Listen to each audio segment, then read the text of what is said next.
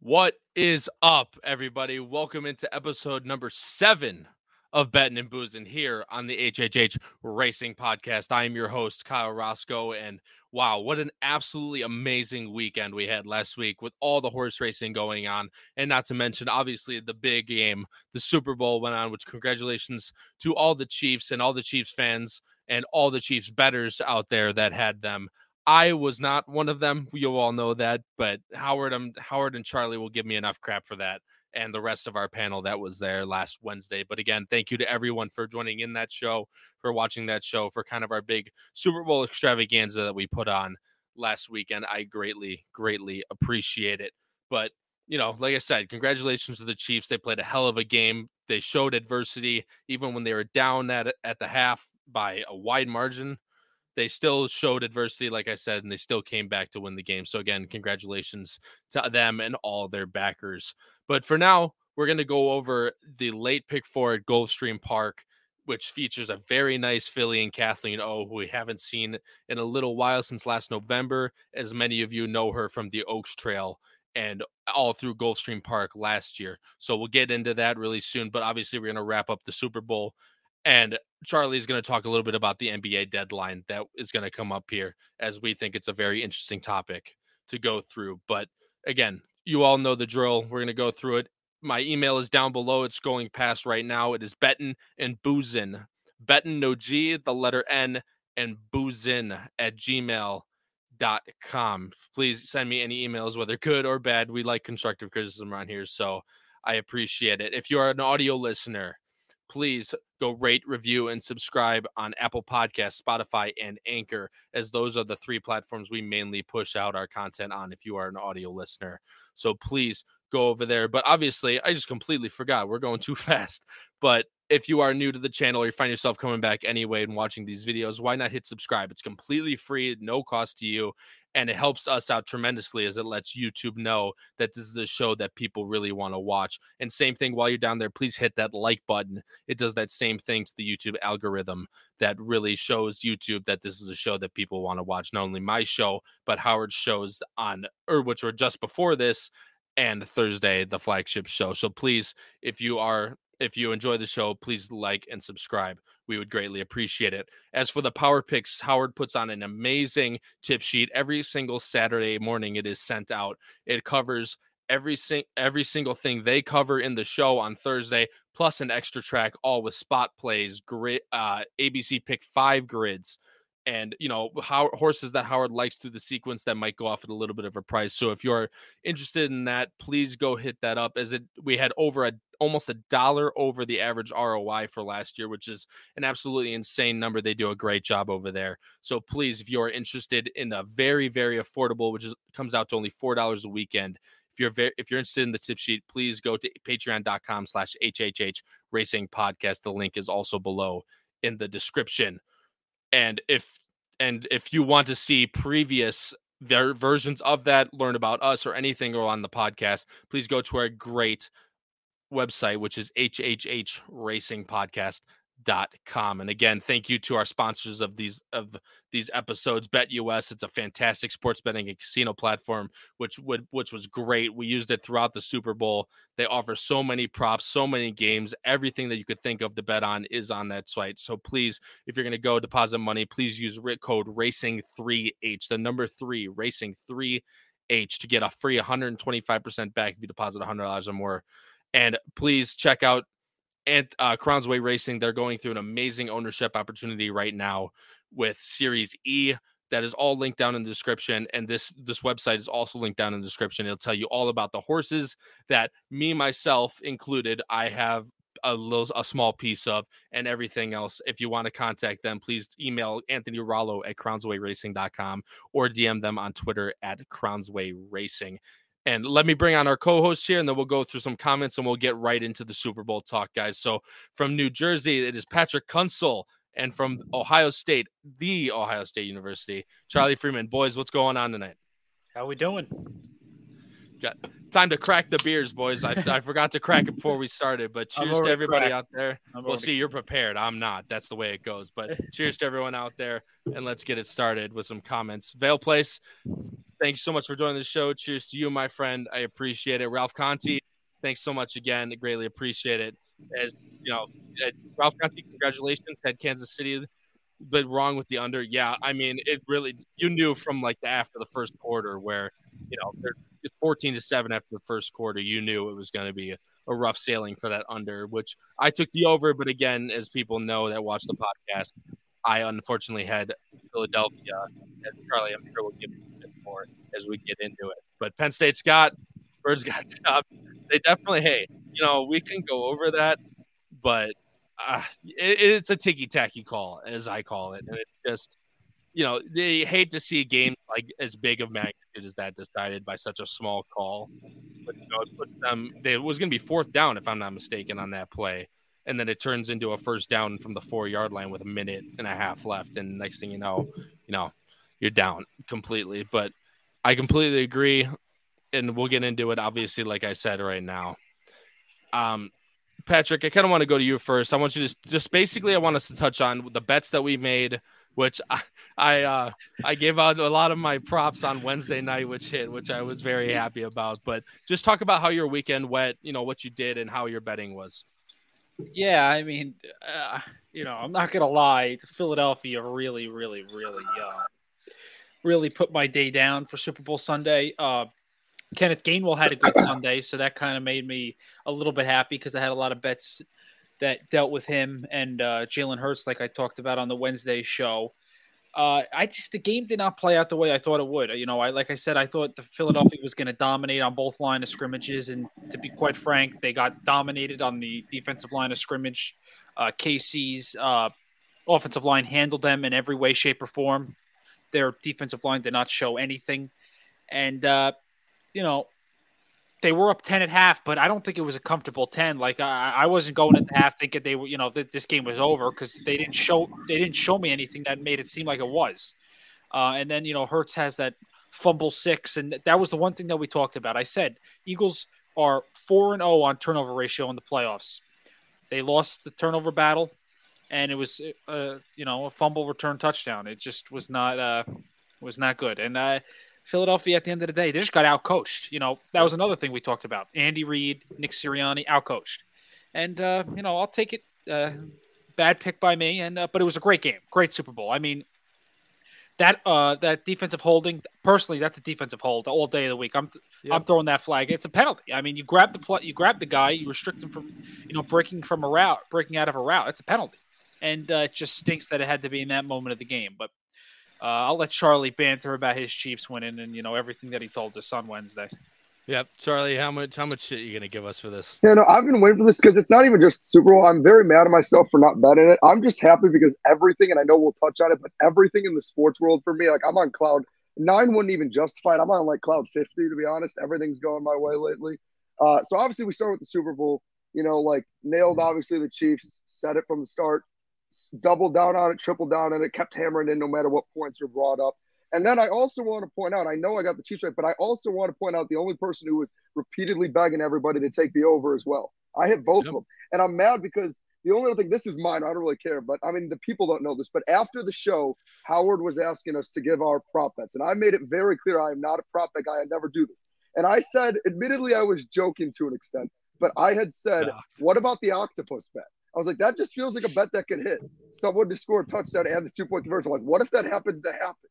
And it actually did, and I didn't realize how rare it is to happen, but I literally was just saying it as a joke. But the fact that I got that right, I didn't know I was going to be on this kind of heater. I wish I did, because then I could have given that out. And I know we'll touch on it later. I got the shirt on for a reason. But, the team I support in the NBA is going to be the champs. I already went to a jewelry store to get my ring size figured out.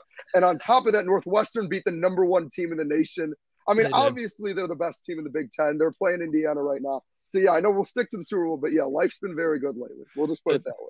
The top team in the Big Ten that gets shit on by one of the worst teams in the Big Ten. Hey, one of the worst. We're number 2 in the Big Ten. We're going to Michigan's one of the worst. Yeah, Michigan's one of the worst teams in the Big Ten, but still get. I mean, it's basketball. It's not like football where those best teams walk in and just absolutely slaughter like the Ohio States of the world.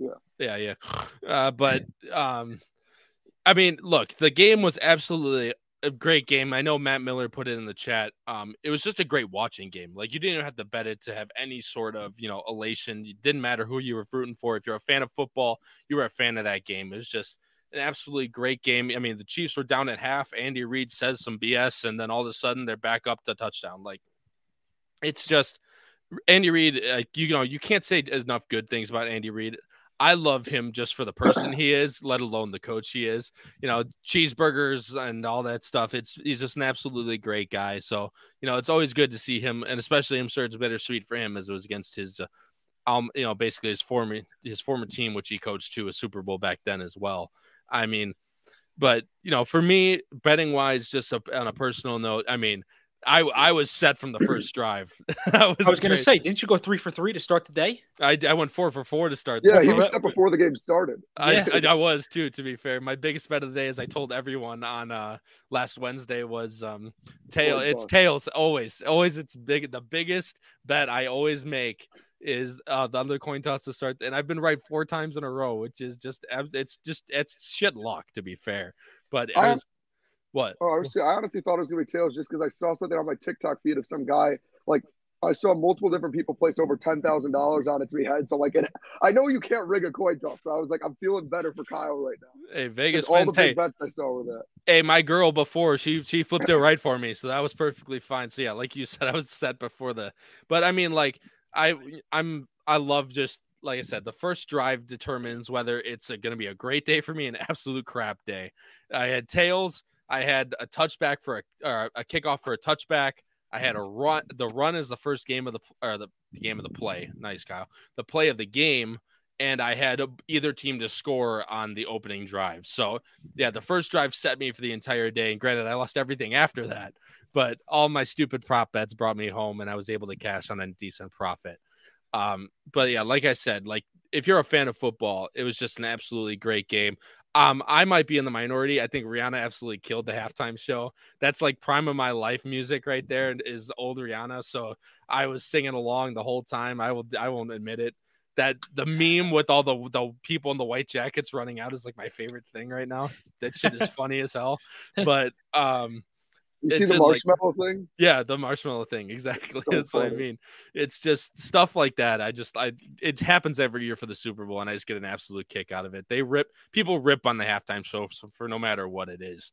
I mean, I thought it was fun. I did too. It was one of the first times I've actually vibed to all the songs. Like, I'll be honest, I'm not the kind of person who will actually like sit down and stare at the screen during the halftime show. I'm the person who's like sitting, talking to your friends, checking in on like other stuff going on with the world, like maybe getting like a tiny bit of homework done last minute because it's a time crunch in college for sure. Yeah. But then like just listening to it in the background and just nodding my head. And like, I usually am able to just tell by that, like if I'm able, like, I don't really care about the visual stuff, to be honest with you. If I'm able to nod my head and vibe, I'm set.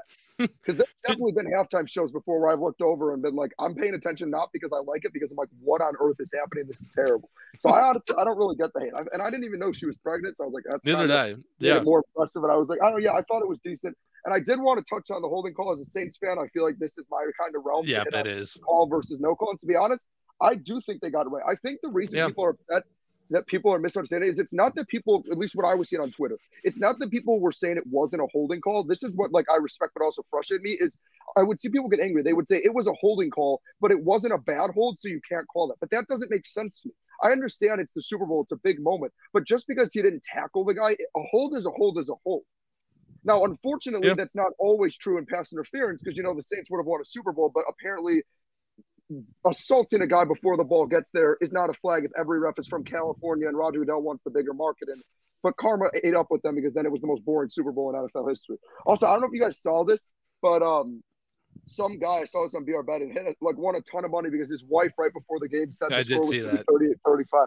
And it's crazy because actually the leaked script was almost right. I don't know if you all saw, but Nate Burleson or whatever, the wide receiver from the Lions, who was on Good Morning CBS. Football or something. Yeah, he nailed it. It was ridiculous. He was like, Mahomes MVP, Chiefs to win, and they'll win 38-35. So he must have gotten the script. He had to, because he said all three very confidently. Yeah, like I said, Arian Foster gave it to him. But but yeah, I mean, like I said, that shit was like prime of my life. I love the halftime show. Like I said, it was just a good game. Like, I was very happy with the way it played out. Granted, not because I gave the losing bet out to everybody naturally, but I was plugging for the over too. Don't get it twisted, but like I said, I kind of just let you guys talk because it was absolutely funny as hell listening to you guys try and rant back and forth to each other. But like I said, I'm more than happy. Again, I cashed on the first drive. I was perfectly fine. So hopefully all of you out there cashed as well. As you know, it hurts when you don't win, but it's just, like I said, just a good game in general. And Vale Plays showing some love for Charlie. I'm sure he greatly appreciates it. The damn octopus, dude, he told you. But then, is his next comment, Patrick, is the Eagles waited to throw the touchdown pass. You know what? I'll admit it. I sent Howard a text midway through the first quarter, and I said the Eagles are not going to have to throw the ball once to win this game. They're going to run it right down the throat. That's what it seemed like on the first drive. I'm like, this is unbelievable. Yep. Yeah, I mean, they score a touchdown. I'm like, you know what? All right, maybe they will throw the ball. Don't throw the ball until they get the ball back with like 2 minutes to go in the quarter. I'm like, oh crap, they got to throw a bomb. Mm-hmm. They don't throw a bomb until right after the end of the first quarter. I'm like, this is unbelievable. Yeah, I mean, I think Miles Sanders took one after he fumbled that first play or whatever. I don't think he got the ball again for like a quarter and a half, maybe. Oh yeah, he was non-existent. He had negative 2 yards at half. Mm-hmm. Yeah, of course, he's on my parlay to score a touchdown. That was the only one I needed. Oh no, Devonta Smith actually did not get in the end zone, which that pissed me off so much. I'm getting alive in the comments, but I know you are. I see it in there. But you're like to your point, we were talking about that prop bet where over under 1.5 yards for the closest touchdown. There was 2 touchdowns from the 1 yard line. Yeah. So that is an easy cash. But Vale Plays knows what's up. As the best bet, of course, was the coin toss. Always is the best bet, especially when you hit it and it sets you for 50-50. Absolutely not, especially when it sets you up for the rest of the day. That's always best. Jim, 50-50 though. Well, whether you win or lose, I guess so. Exactly. But Jim, I'm not gonna. You're not old, Jim, but that. Like I said, I think I recognized all the songs. She played her bangers. Like there's nothing to say. Just every song that she played. She didn't play like anything obscure or anything. The only thing she didn't play was "Don't Stop the Music," and I really wanted to hear that one. I thought she was going to open with that, but she actually as long as she sung "Umbrella," I was happy. Yeah. Oh, you knew that was coming. I'm really surprised. I thought she was going to end on that, but she actually ended on "Diamond," which I like. I mean, it's a really good song too. So don't get me wrong. I mean, I was vibing the whole time. I didn't really care about the order. I was like, you know what? Because like I'm not the biggest Rihanna person. Like she definitely has bangers, but I'm not the person who's actively in my free time trying to listen to her music. But like the fact that most of her songs I pretty much like knew all of them instantly. That's all I'm really looking for. Because I'm in the same boat as you, Kyle. Since I'm not like a diehard Rihanna fan, I just want it to be songs that I'll recognize. So again, I can just kind of be in the background vibing to it. Dude, Where Have You Been? Only Girl in the World, Diamond, Umbrella, dude, bangers. That's all I'm saying. What was good too, and so we really shouldn't elaborate on the halftime show, but I know. Most halftime performances that they like to change and they like to change the sets and stuff like that. She stuck to the same set and just sung her song. Like I like that. Like people were like, "Nah, you got to change it up." No, I like that. Stick to that and just sing and perform. It was good. It was good. Yeah, I did like it. It was good. Like I said, only the best analysis out here is we're analyzing the halftime show and what goes on. Exactly. But Charlie, it's your time to shine, my friend, because we're gonna go on which your team made a lot of moves, and my team ended up picking up one of those moves, which I don't really know how happy I am about it. But the Bucks need someone else down low other than Giannis, because I mean Giannis can score 40 points all day, but Drew Holiday actually scored 40 points the other day, which I've been waiting 2.5 years for him to do that, but. It's the way it goes. But we're going to talk a little bit about the NBA deadline before we get into the horse racing, guys. Charlie, like I said, the Suns made a lot of big moves. I kind of wanted you to elaborate on a few of them because this is a great topic for your rants. So I wanted to get it. Oh, absolutely. Yeah, no. So I mean, honestly, I have strong feelings about the entire NBA. I could go through almost every trade that happened. But no. So I mean, I feel like the first team we kind of have to address actually isn't entirely my Suns. I think it's the team they traded with, which is the Nets. Obviously, they had a very, very busy trade deadline. Now, what I think makes this whole thing so interesting is I don't know why the Nets look, Kevin Durant actually, contrary to belief, because, I follow every Suns reporter, so I'm looking at every inside source, every inside story, et cetera, to find out about everything that went down. And Kevin Durant was actually a very loyal guy. He wanted to stick through all this stuff. He wanted to see everything out. When Harden left, he didn't demand the trade. It was Kyrie originally. Even though Kyrie had all the drama, with his injuries, the vaccine, some of the stuff he was posting on his social media that was considered anti-Semitic, whatever, all that stuff, he was still trying to stick out through all of that. And Kevin Durant, but what makes it interesting is the reason I can tell that they really trust Kevin Durant and feel that he's loyal to the Nets was the trade that they made for Kyrie Irving, which to me, I didn't understand. I don't care how much you love Kevin Durant and find him loyal. The reality is, no matter what you try to convince the guy, that team was never going to be able to contend without Kyrie Irving because you were never going to get a star back for a disgruntled player who has a bunch of drama, whose contract expired. You hating on the guy that didn't play a single game last year for the Nets? Is that who you're hating on? Correct. And so, well, actually, no, not Ben Simmons. That's a whole other problem. But so basically, the reason why what I struggle with the Nets was trading for Kyrie Irving trading away Kyrie Irving the way they did, because honestly, now I'm kind of happy he didn't go to the Lakers because I can't stand Lakers fans, so I'm kind of praying on their downfall. The fact that they didn't get Kyrie. I mean, I don't like the Mavs, so I'm not exactly thrilled about that either. But if you think about it from a logical perspective, that trade made more sense because the reason I think they traded, well, actually they said this, the reason they made the Kyrie Irving trade the way they did was they were trying to do the best win now move to build around Durant, and they got quality pieces. Dorian Finney-Smith is a very good long 3-and-D guy. He's a little up there in age, but he's not selfish. He doesn't have an ego. He knows how to play alongside stars. And you get Spencer Dinwiddie, who's a very solid point guard. He's been with the Nets before, so they know how to use him. But again, that trade makes sense if you keep KD. And I'll be honest, I had been tweeting because I have some inside sources with the Suns that not like on the Suns, but that are connected with the Suns that I stay in touch with throughout the year. And they had been preaching since May that Kevin Durant would be a Sun at some point. Now, I'll be honest, I thought it was going to be in the offseason. I really did. I was hammering it to my friends. You can go through my whole Twitter feed for anyone who follows me. I have so much KD to the Sun stuff, and I actually retweeted some of my old tweets. But then, yeah, I said it would end up happening 5 days actually before the Kevin Durant trade to the Suns happened. I said it was a done deal off of just pure like what I had been told and believed. And so, yeah, it did happen. I'll be honest, it was a hard trade to accept. I love KD. I think we're the favorites. I pretty much think the season's already been determined, but obviously we have to watch it play out. Injuries can happen. Anything can happen. The refs don't like Chris Paul. Scott Foster's defeated him in every single playoff game, so you never know. Maybe they get Scott Foster to officiate a key game and they lose. But the reason it was tough for me is I love Mikal Bridges. I really do. And I don't know if you guys saw this, but it was reported that they got offered 4 first-round picks, the Nets did, after they got Mikal Bridges. They were offered 4 first-round picks for him, which is crazy. But I actually personally see it. If OG Anunoby's worth 3, Mikal Bridges is more efficient. He's a better shooter. He stays way healthier. He's a better defender, in my opinion. So I can kind of see it. But that's what honestly made it tough for me with the Suns trade. It was really hard for me to have to see them lose Mikal. I mean, I love Cam Johnson too. That certainly wasn't easy by any means. Yeah, no, I still love the trade. I think we're the clear-cut favorites. Jay Crowder had to go, apparently, which, again, I saw from inside sources that I'd been messaging with. That actually what had held up the trade was, so the Suns didn't want to trade Mikal Bridges over the summer. Then they added that. And then right as the trade was going to be agreed on, the Nets were like, never mind, we also want Jay Crowder. And obviously they didn't want to keep him, but they wanted to flip him. And so then that's why it ended up obviously, staying, and then they got that through. And then your Bucks brought him up. And I'll be honest, I'm a bit surprised that the Bucks gave up as much as they did. That really shocked me, to be honest with you. I don't know why 5 second-round picks became a thing, because then right after that, the Gary Payton trade, Sadiq Bey, 5 second-round picks is just like the new thing, I guess, in the NBA. But that also surprised me. I think that's a lot to give up for Jay Crowder. He's an old guy, hasn't played in a while. There's not many teams that would want him. He can't really do much for you. He's a good defender. He's good at starting fights. And when his three's on, he's very serviceable. And when his three's off, he's useless. He does talk a lot of crap to LeBron, but they're not going to see LeBron in the playoffs. I don't know. I didn't love it.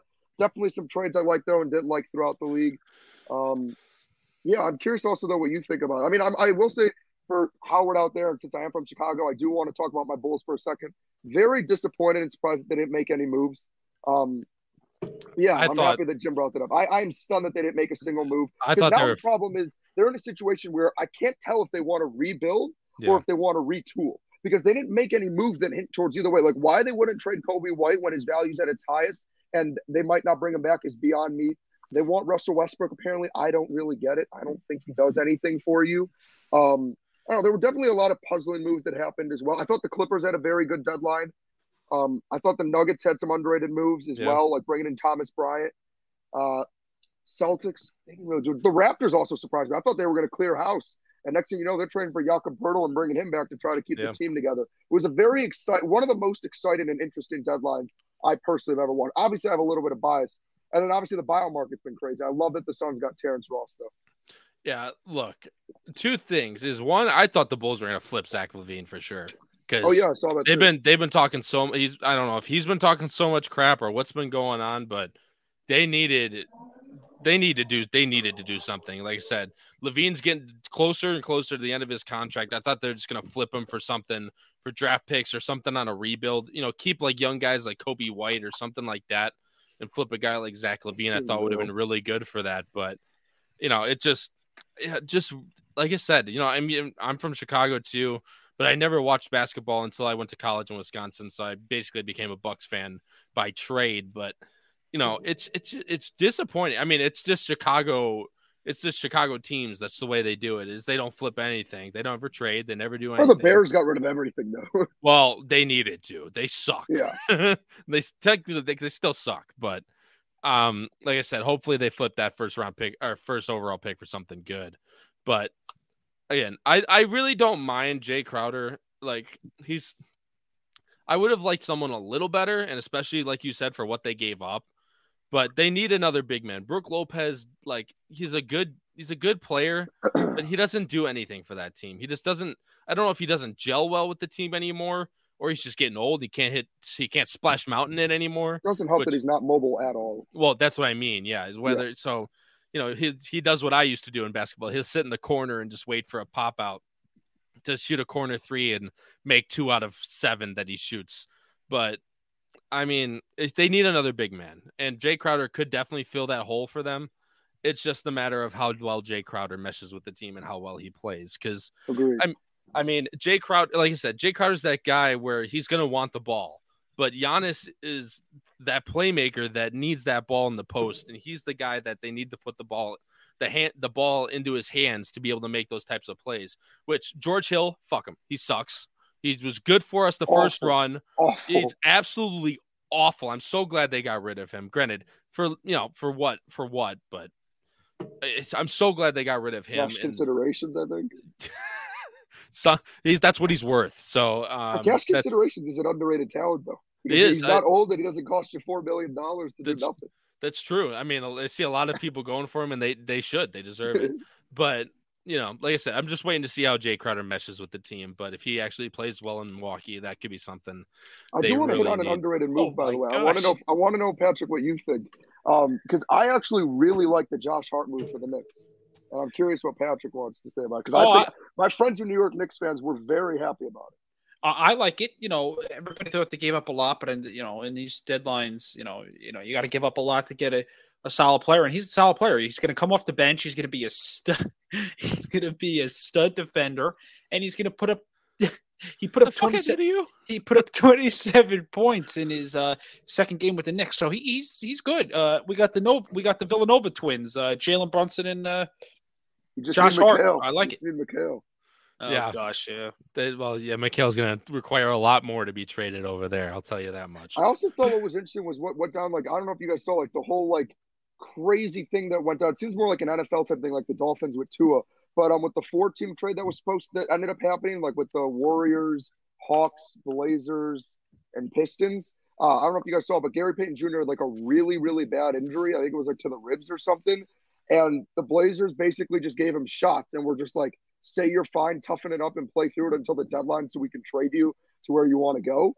And then the Warriors were just told nothing, literally nothing. Yeah. And then when their medical team looked at it, they were like, he might need surgery that would put him out for the season. Now they went through with it, but I'm just kind of stunned that a team could, I mean, again, I know that in the NFL it happens, but that's not even with a trade. That's just internally trying to say that Tua having a concussion that's one of the worst you've ever seen was just a sore back. That's a whole nother story. But yeah, I was kind of stunned that they just casually tried to get away with that. And I'm really, I mean, I guess we have to wait till the offseason because that's when they would do this. But I'm honestly surprised the league didn't fine or take away a draft pick or something from Portland, because that's really messed up to tell a player hey, I know you're suffering from a really bad injury, but we're going to give you shots and you're just going to say you're fine and play through it. I feel there has to be some sort of, and they still suck, morals. Yeah. That's the worst part is when, you do that type of stuff and then you still suck. Yeah. It still hasn't worked. They're still Damian Lillard is ruining his career by trying to be the loyal guy because they can't put anyone around him. They just got rid of McCollum to set up to get Jeremy Grant. It didn't work. Well, I mean, I just want to say one last thing about the Suns, and then I promise we can move on. But I feel like their team is just going to be. Also, I just want to hit on Jay Crowder real quick. I think he's a good fit though because he wants the ball, but he only really wants the ball. He's kind of like a PJ Tucker, but just like a little more versatile. Where he really just like that's all he has to be for you guys. It's just like a slightly more efficient PJ Tucker from three. He just kind of needs to stand around and catch open threes when Giannis gets like trapped in the paint. But yeah, for the Suns, I think what makes it so interesting is like Chris Paul last night had 19 assists. So, like, he's still got it. Devin Booker finally looked healthy. Like, he was able to go get up and throw down a nice dunk, which is good to see because, with a groin injury, it's hard to be explosive. Yep. What I just think is interesting is, like, DeAndre Ayton looks motivated again. If anybody follows me on Twitter here, I highly recommend it if you want to laugh a lot. I get really angry and rant a lot, just like I do here. But I'm not a DeAndre Ayton guy. I think he's overpaid and low effort. But all of a sudden, now that KD's here, he wants to try a little, which is nice to see. But, yeah, I mean, but what's so interesting to me is you have Devin Booker, Chris Paul, and Kevin Durant, who are three of the best mid-range shooters of all time. So our three-point shooters are just going to be wide open the whole game. But what also is going to be interesting is in the league nowadays where it's all just layups, dunks, and threes, we're probably going to end up being the most mid-range shooting team in NBA history. Like, we have three guys who only take mid-range shots on our team. So I just think the Suns are a matchup nightmare. People say that we've lost all our defense because Mikal Bridges. Kevin Durant is a good defender. Devin Booker's a serviceable defender. Chris Paul's a good defender. DeAndre Ayton's a lazy piece of crap, but sometimes he plays defense. Torrey Craig or Josh Okogie, whoever our fifth guy is a great defender. Again, DeAndre Ayton, I hate him. He's the softest big man ever. So I legitimately think at 5'9", 150 pounds, I could go beat him up. Like, I think if I saw him in a dark alley, he's in trouble. And I don't even know what I'm doing, but the guy's just so soft. He's lazy, has no motor. But, no, I trust him.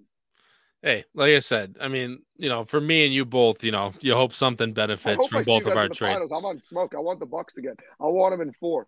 Yeah, but I'll see you there. Scared of the Suns. Patrick's not scared because the Knicks are honestly I've never been looking for a playoff appearance, but I know everybody knows that the Suns are going to be a problem. And they're going to win the championship. I've never been less scared of Kevin Durant than I am right now. Let's say that.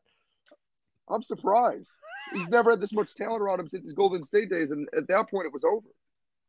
Never had this much talent. Did he have James Harden? Harden. And what's his name? James Harden wasn't what he is yet, and Russell Westbrook is a walking brick who happens to be able to have nice dunks. Well, he was on the Nets as well. Kyrie Irving. Okay, the Nets, it's just Kyrie Irving.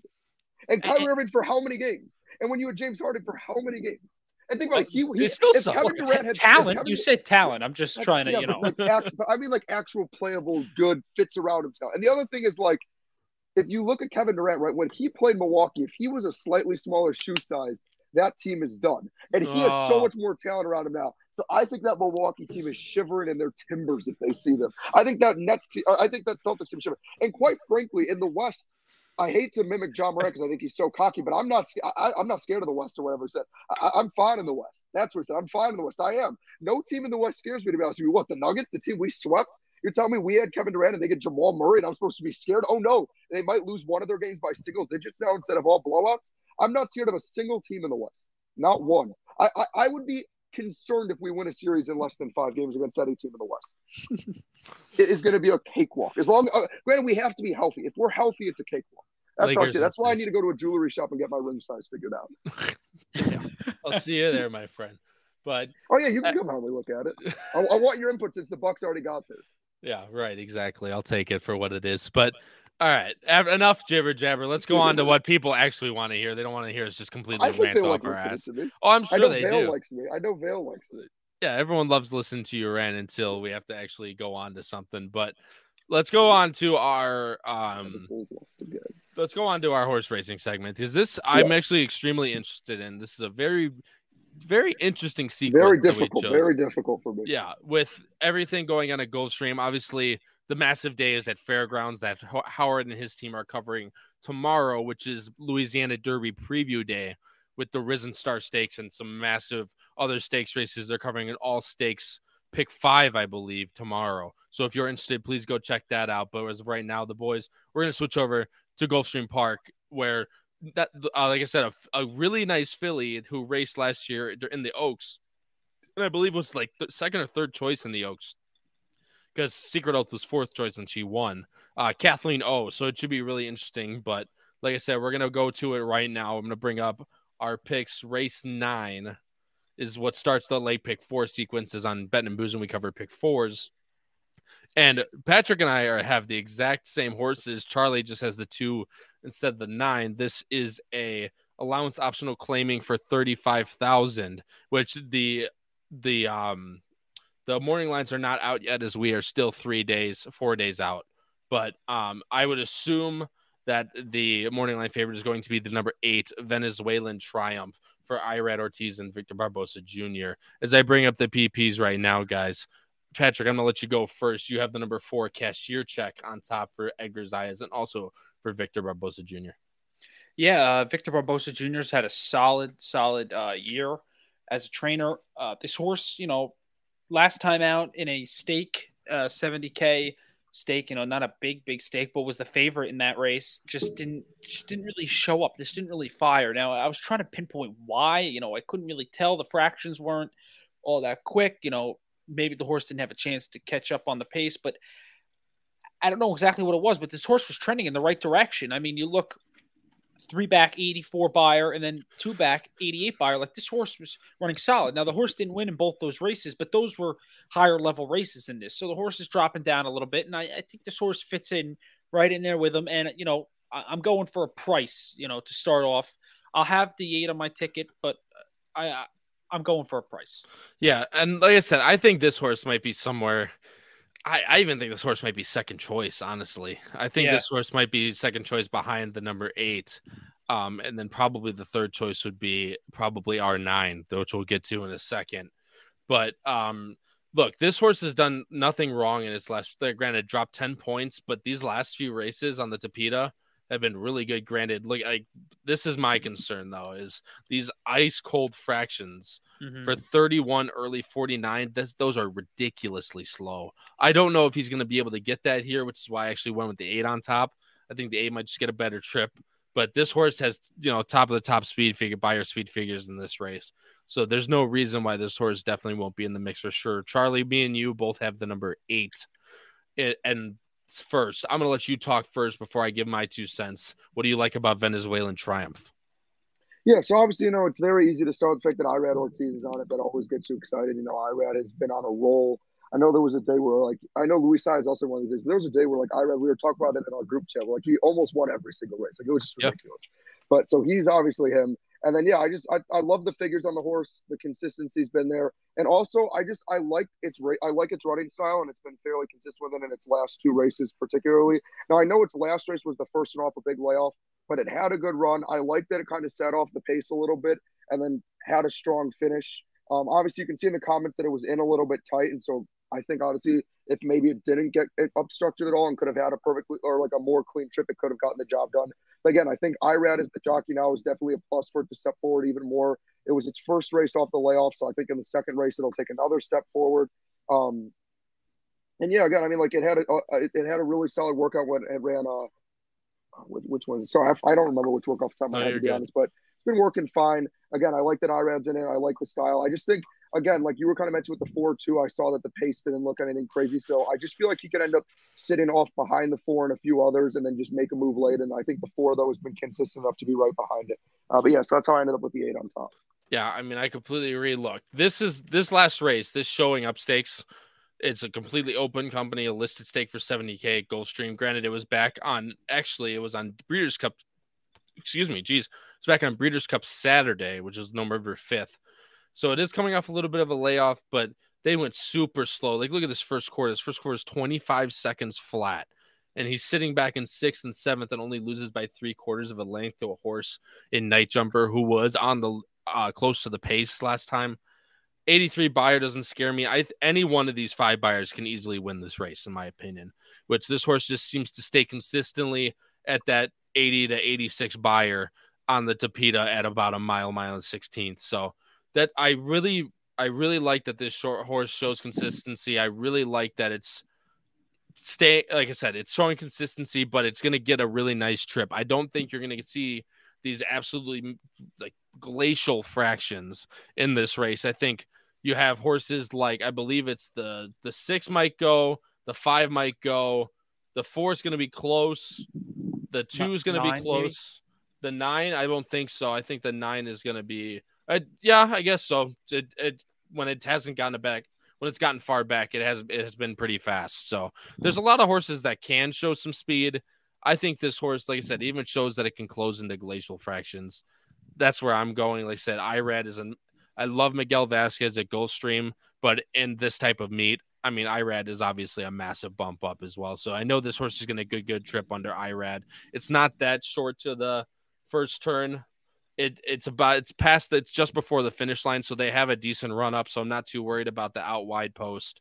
I think that this horse could get a really good trip. And Charlie, I'm going to let you talk about the 2, and then Patrick will let you round out with the 9 on this race. So yeah, the 2 honestly really excites me. I mean, I know it had IRAD and obviously it doesn't, but again, to me, that's always a good sign. Any horse that's had IRAD in the past, usually IRAD saw something in it. But what I honestly like about this horse is obviously if you look at the past, it had been running a lot 5 furlongs, 5.5, and it just wasn't really responding. It wasn't getting the job done. It would kind of sit off there and then just like not really move, to be honest. It wouldn't really respond. It wouldn't fade or anything. It just would kind of sit off there and then not do anything.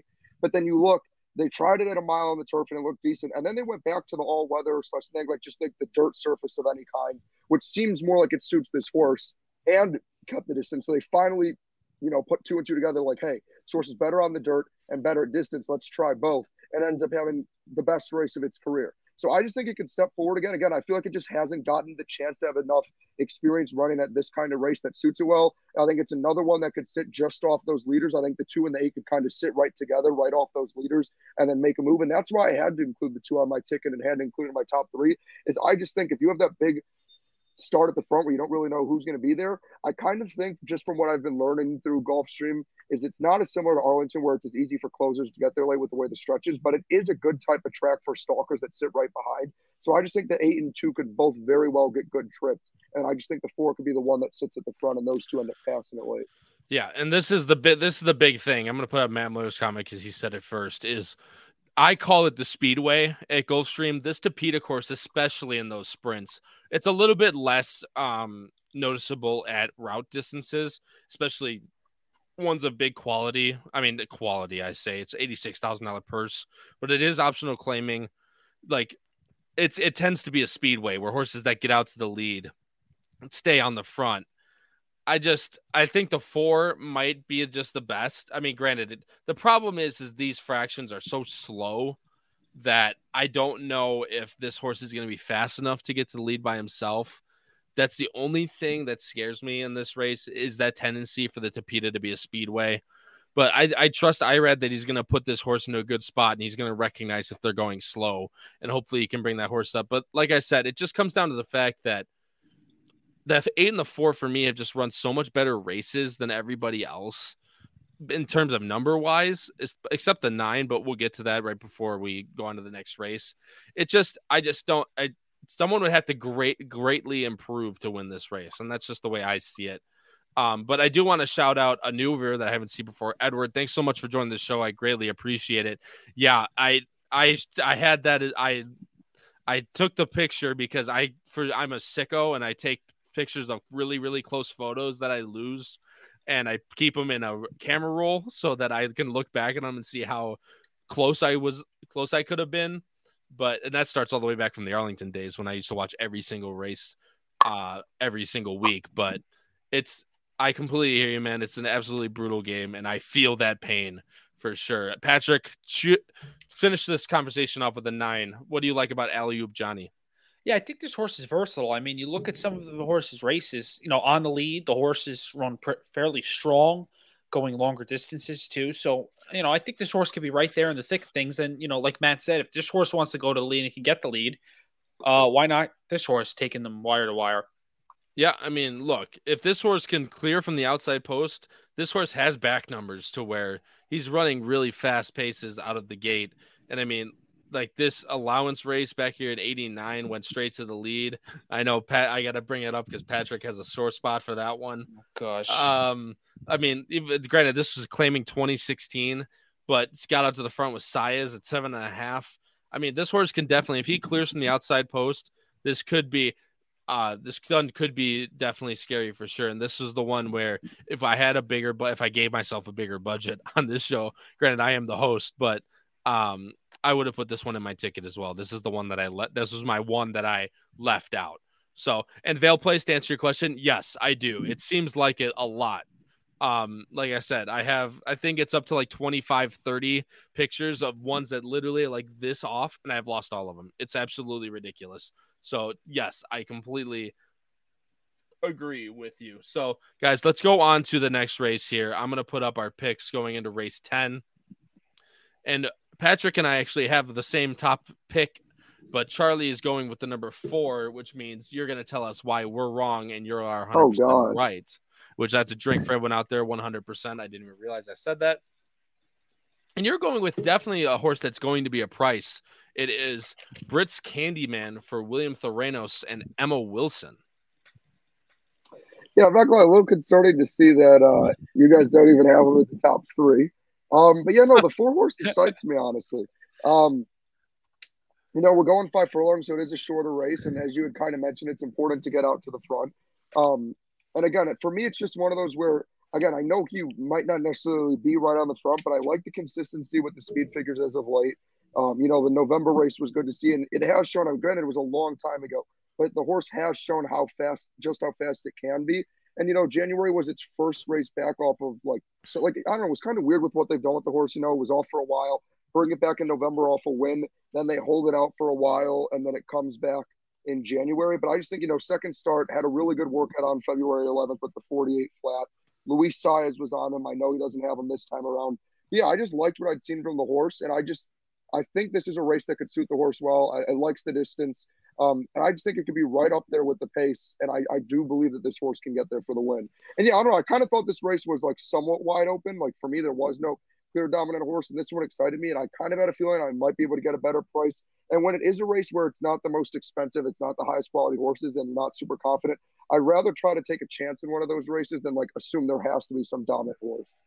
Yeah, look, this is a race. You'll see it on my ticket later. I have 2 races where I'm really skinny and 2 races that I have absolutely no goddamn idea what the hell is going to go happen. And this is one of those races.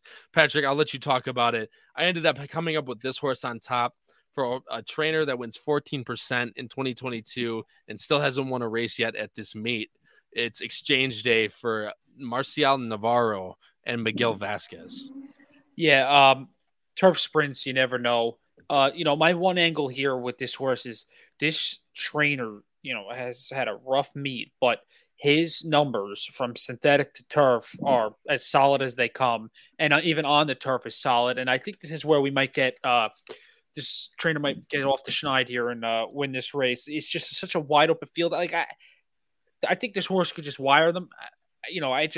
There's so much that could go wrong though that concerns me. But I'll back him up with the 5 that we both have underneath with Irad Ortiz. This horse is solid. It's been at Woodbine for most of the winter. Came over to Gulfstream and ran on the Tapeta. And I think their idea was this horse. I don't know. The horse is not a big fan of the Tapeta, and so they'll try it with the going on the turf. Yeah, and I'll touch on the 5 in a second. Just to give my 2 cents here. Look, I'm not saying I wanted to go with a bit of prices because, like I said, anything in this race can happen, especially in these turf sprints. I really didn't want horses to the outside. As we all know, it is extremely hard to win from the outside posts at Gulfstream in these sprints. This horse has run really considerably nice races with Kevin Krieger aboard. Miguel Vasquez, I think, is an upgrade from him. And just being able to get that stalking position in these turf sprints is a really, really good factor. And as long as he has room at the top of the stretch, I think this horse can be dangerous. And touch on a little bit of what you had with the 5 with Irad. It's just this horse really, it just does not excite me. These numbers here, it's had a few. It had an 87 here, but and a 79. But there's really no other race in these PPs to suggest that this horse deserves to probably what's going to be the favorite on Saturday at maybe 2-1, 5-2 because it's wide open. But there's just nothing that jumps out on the page to me that this horse deserves to be what its odds are going to be on Saturday, which this horse could definitely win, but with a lot of stuff that needs to go right and for the horse to improve off its last 2, I'm not going to play it, especially like I said, at what it's going to be. Charlie, I'm going to let you touch on the 1 here that you have in 3rd. And then actually Patrick has it as well. And I'll let Patrick talk and then we'll go on to the next race. Love and Making Sense for David Fisher and Chantal. Yeah, so to be honest with me, even as wide open as I think this is for me, I kind of got down to the 4 and 3. I was kind of flipping, so at least I feel good that I have the 3 in my top 2 on my tickets since you guys seem to love them. But for the one, I just again the figures have honestly been solid. You look at its form in its last 2 races, even with some hot figures, the horse still was able to hold up and finish in front, which obviously matters to me. And again, for a race that's as wide open as it is, just trying to find a horse that seems like the distance, that seems that like it can handle the pace and get up there. I just think this could be a sneaky horse that could be, and again, another one that could be at a decent price. That again, for as wide open as a field as it is, just was for me one that I wanted to include. And then I feel sorry about it. I wish I could have seen the workouts. And I don't really know much about the trainer, to be honest with you, or the jockey. But I like what I've been seeing from the horse recently, and it just felt like one I had to throw in there. Yeah, look, like I said, there's so many horses in my opinion that can come close to win this race. Like I said, I had the 8 in third. Look, there's not a whole lot of thinking that goes in here. These 2 races, if it's improving off of these 2, can definitely come in and win. Street out of the Street Sense mare that has taken to the turf before, it has numbers. I don't know, man. Like I said, there's so many different ways you can go in this race. I think I'm 5 deep in this race, 5 or 6 deep on my ticket, as we'll go into later. But that's just, like I said, I wanted to throw a little bit of a price in there to hopefully get a good trip and get home with Ralph Nixon and Edgard Zayas. Guys, race 11 is the big one for Saturday. It is, as I bring up the PPs here, there's a big name in here. And as I show you guys should already know what it is based on the massive thumbnail that I made. But it is Kathleen O for Shug and Castellano. Like I said, this horse wasn't seen since the Oaks. Racing the Comely at Aqueduct, ran a decent second to 63 caliber, especially after that long of a layoff. Gets a little bit again of a break, but comes back. I'm going with the horse on top as I bring it on. Everyone but me and Charlie both have this horse on top. Patrick is going to be the lone man out, and I have some gripes with the 5, which I'll get into as well. But again, we don't need to talk too much about Kathleen O. She's the standout of the race. She's the classiest of the race. And by all means, as long as she gets a good trip and some pace to run into, this horse can definitely win and will definitely be live on Saturday for Shug, especially with these workouts on the bottom. But Patrick, you are going to tell us why we are completely wrong with the massive favorite.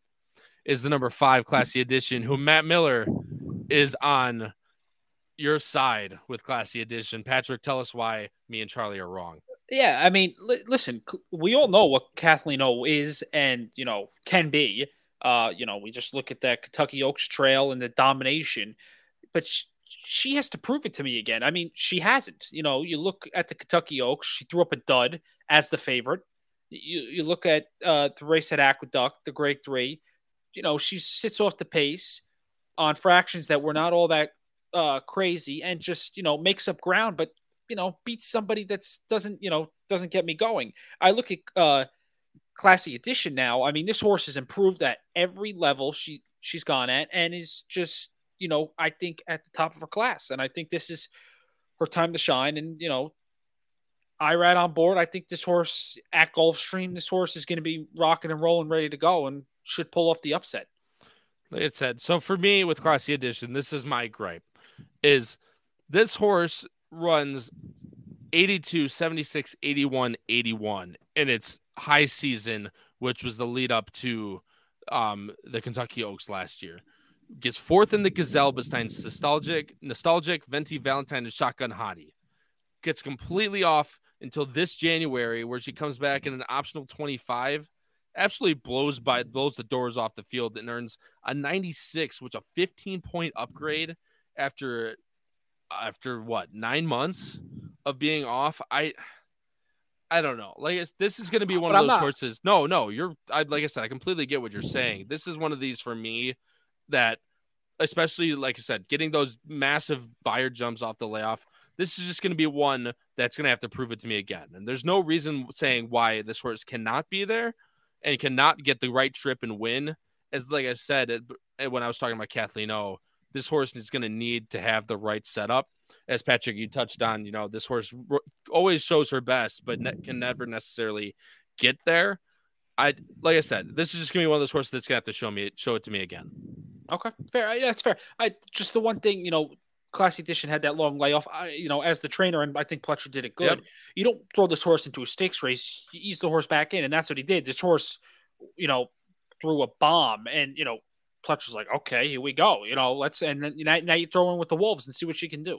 No, I mean, look, there's nothing, and especially the big thing is, and I actually just saw in the chat what I was going to talk. They took the words right out of my mouth was, Pletcher could have just given her the time off to mature. And now that she's come back as a 4-year-old, she runs a massive 96. And if she gets the same setup as well, this horse can, like I said, this horse is live because there's not a whole lot of massive speed in this race. I think there's one other ones, which I believe is to her inside. Yeah, here with the 4 Jungle Juice. This horse has got definitely going. There's no doubt about it. Classy Edition. Jungle Juice. Yeah, to throw back to the college days of Jungle Juice. Jesus Christ. But, this horse just sits off and wins. I mean, there's definitely a way that this horse can win. I'm just betting on Kathleen O is just better. But, again, there's no saying that Classy Edition can't win. Charlie, I'm going to let you touch on the 7 real quick. Tap Dance Fever for Gerald Bennett and I think Jacob Ferrer. I actually don't even know completely. Jose Ferrer. Thank you. I don't even know where that came from, to be honest. But again, for Bennett and Ferrer, what do you like about this one? Yeah, so first up for this race, I feel the same way. I messaged you separately about this because I made a mistake. But, I wanted to single the 2. I thought it would be the first time I ever single a horse. But honestly, I'm happy, even more so listening to what Patrick has to say when I've seen the comments, from our chat from Matt and Howard. I thought the 5 is really the only other horse that could beat the 2. I feel like it's a race where if it's able to stay ahead in time, and since not that this is a short race, but for Kathleen O, it is a shorter race. So just in the chance where maybe it's not enough distance and it can't close quick enough, I think it could end up being a scenario where the 2 finishes second behind the 5. So that's why for me it's a 2-horse race. However, I do think the 7 is an interesting wild card where this horse will probably sit right behind the 5 again. It'll be the horse that's in the stalker position. And honestly, if you get rid of its last 2 races, this horse really does nothing for me. But then it came back off a huge layoff, had a good first race. And then, after you have that first race, usually that's where you can start step forward. And if you look, took a fairly bigger step up in class after that first race and looked good again and had a better speed figure and what was a hot pace that it sat off of and then was able to get to the lead. So, I know obviously it's not a Tampa anymore. It is switching to Gulfstream. But, I just think the 7's an interesting wild card. I don't think it can win this race, but I do think depending on the price you can get on it, it could be an interesting horse to put under in your exactas and trifectas. Yeah, and look, that's definitely the way to play this horse, in my opinion. I think this horse might just be really good at Tampa. I mean, you see all these races at Tampa, 72, 71, 73 as a 4-year-old, and then runs a bunch of duds and then comes back to Tampa and just destroys the field entirely. Tampa's a really deep racetrack, and some horses take to that a lot more well than others. But look, this horse is definitely, I agree with Charlie that this horse can be one of those that you round out your exotics with. And Patrick, any quick things to talk about Midnight Stroll before we move on? Yeah, I mean, this horse, I don't think this horse really has a good chance of winning, but she's run, in some pretty big races. I mean, 4 back, the Black Eyed Susan was a nobody in that race, but still ran in it. And then Del Mar Oaks and Charlestown Oaks. So these are all big races, and won the Del Mar Oaks. So I mean, you got to give the horse a little bit of credit where credit's due. And the horse is. I think the horse got a shot, but the horse is also stretching back out in distance. True. So we'll see. But I don't 2-horse race. Right. Opinion. I agree, and I'll tell you what, it's the Delaware Oaks. It's not. It doesn't get much better than the Delaware Oaks, not the Del Mar Oaks. Thank you for correcting me, because that's a bit of a difference. It is a difference, but I'll give it to you. Slight difference, but hey, like I said, I'll give it to you. And I know I'm getting a lot of hate in the chat for my Kathleen O pick and Classy Edition's the goods. If she's the goods, then I'm wrong for the first. Well, I was wrong for the first time. No, for the first time in a while, but I was wrong last week. Let's hold that one. We were both wrong last week. So hey, we didn't cover horse racing last weekend, so I can't be wrong if I don't play. But those of you that followed my Twitter picks, I was at least half decent, which is better than normal. So let's move on to the last race, guys. We'll touch on it really quick as we are getting to that hour mark. This race, man, all button. I'm not a fan of the all button. Howard knows that. I'm firmly against the all button, but dude, like you can, if someone said the all button, this is one of those races that I would not fault him for. Charlie, I'm going to let you touch. We're going all the way on the outside in the sprints. It's just a care for George Arnold and Javier Castellano. I feel even better now. Yeah, I thought this race was a disaster, and I hate betting races like these where it's first time and second time starters. However, the fact that it seems like a disaster, this is always I don't know, folks, if I'm going to win my ticket. What I will tell you is anytime it's a race where Patrick and Kyle feel terrible and they don't know who to pick, for some reason, that's the race I'm right about. And I only went too deep in this race. So what I will tell the folks is at least Patrick and Kyle have both learned their lesson from this. At the very least, make sure on your tickets you include the two I picked, because I always somehow get this race right. But so, yeah, the two excites me. I like Javier Castellano on it. I know it's on the outside, but I do think it could cause some damage in this race. None of the first-time starters really impressed or get me excited with their workout times or anything. This was a fairly expensive horse. It was in an expensive race with the maiden special weight at 90K. I think it'll handle the distance well. I think it can honestly get a decent trip. It just can't struggle too much on that outside. I think the 6 furlongs was just slightly too long for it. So I think 5 is definitely short enough to help this horse out. I know 59 is not some impressive figure, but for this field, it somehow is. I don't know. The horse just excites me. And again, I think that second race, it could step up and respond off a big layoff. This is just one of the few horses, honestly, that gave me any sort of excitement. So I had to make sure it was at the top of my ticket. Look, I completely get it. I just still two things I don't like is I don't like the layoff, and I don't like that it's so far on the outside in a 5 furlong sprint. But the horse, but again, that's what where we go to 10, who is going to run into that same issue that we have in second. I have on top. But this race, granted, didn't take any money. 17-1 was what it ended up being. It was a little bit crowded at the top of the stretch. This horse still had a chance to get up for minor placing. Was never going to win the race, but as long as this horse can navigate from the outside, I think this horse has a shot in a completely wide open race. And Patrick, I'm going to let you touch on the 2, and then Charlie, I'm going to let you touch on the 3, and then we'll move on as we are getting pretty late here. Yeah, so with the 2, I mean, this horse ran a 10 buyer. I mean, you could say to me, how are you picking this horse? And here's my thing. A lot of first-time starters in this race. This horse has had a lot of time on the training track, ran in the middle of August at Saratoga in a big first-time starter race and, threw up a dud. The horse just didn't run. Swerved out wide in the first turn and, I will take my chances with Billy Mott on a long layoff, 25% in 180 days. He's going to cut this horse up in distance. So, I'll take a shot. I'm spreading in this race. So this will be my price play. And, we'll see. I mean, I liked your point on the 10. I sprinkled the 7 a little bit. But, that's my top 3. It's nothing special. The 7's a first-time starter for George Weaver. I like the trainer, and I'm going to, I'll stick with that. Yeah, and look, like I said, the 2 might have run a 10 buyer and it's been off. I think this horse is much better suited from the sprint. You can see this horse has the horse's dam, has really good numbers sprinting on the turf and has a lot other breeding numbers that I think this horse could be definitely suited for. And Mott is just super good off of massive layoffs as we've seen time and time again. So this horse can definitely be there. I have the 3 again. It just comes down to if this horse can get a trip. This horse has been working on the turf, working decently on the turf. I wouldn't say good by any means, but decently in a race where, a 60 buyer might end up being fine in this race. It might end up winning. So as long as this horse can improve second off this last effort, there's no reason why this horse can't be in the money either. And look, again, this race is just an absolute shit show, for lack of a better term. I'm 6 deep. We'll get into everyone else's right now, but that's just kind of it for you guys, where it really comes down to, for me, it's Kathleen or Classy Edition. And whichever way you go, I think you have to single.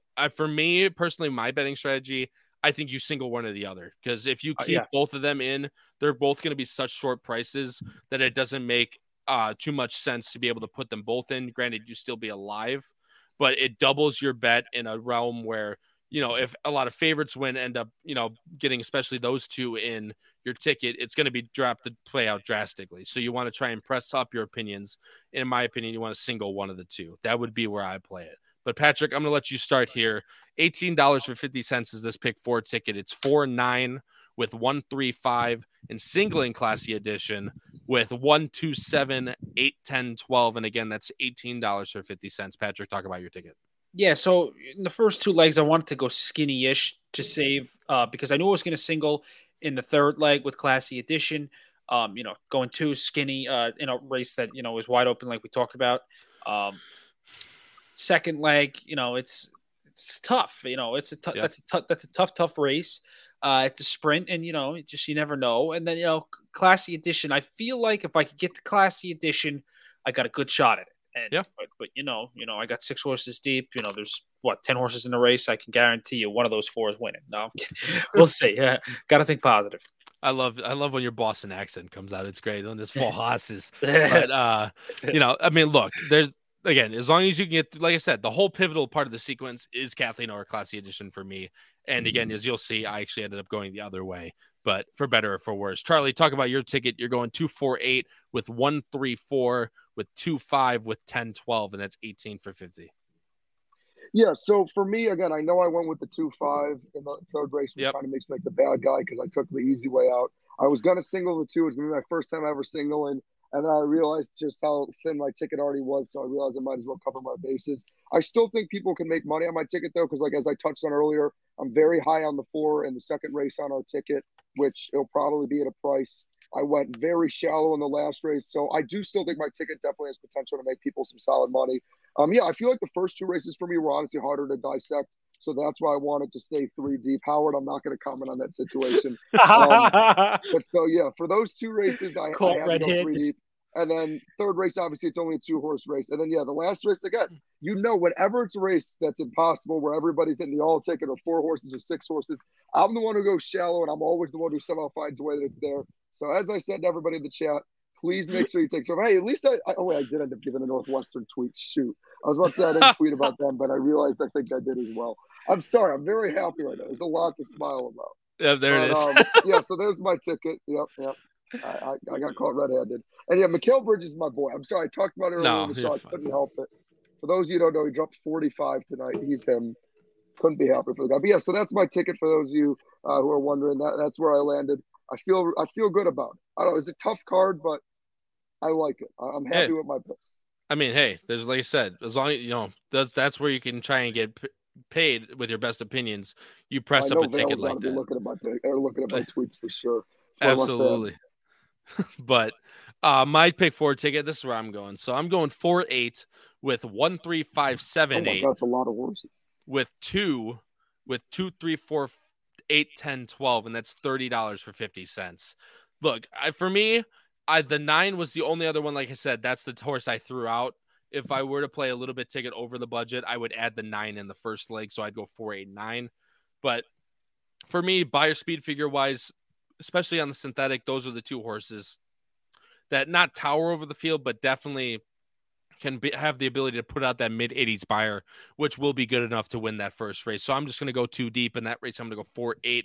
Second race, who the hell knows? I'm going 5 deep in that leg. Like I said, 4. Nope, I'm including a bunch of, not including your 4, Charlie, but I do have a bunch of other horses. I have the 1 that you guys had.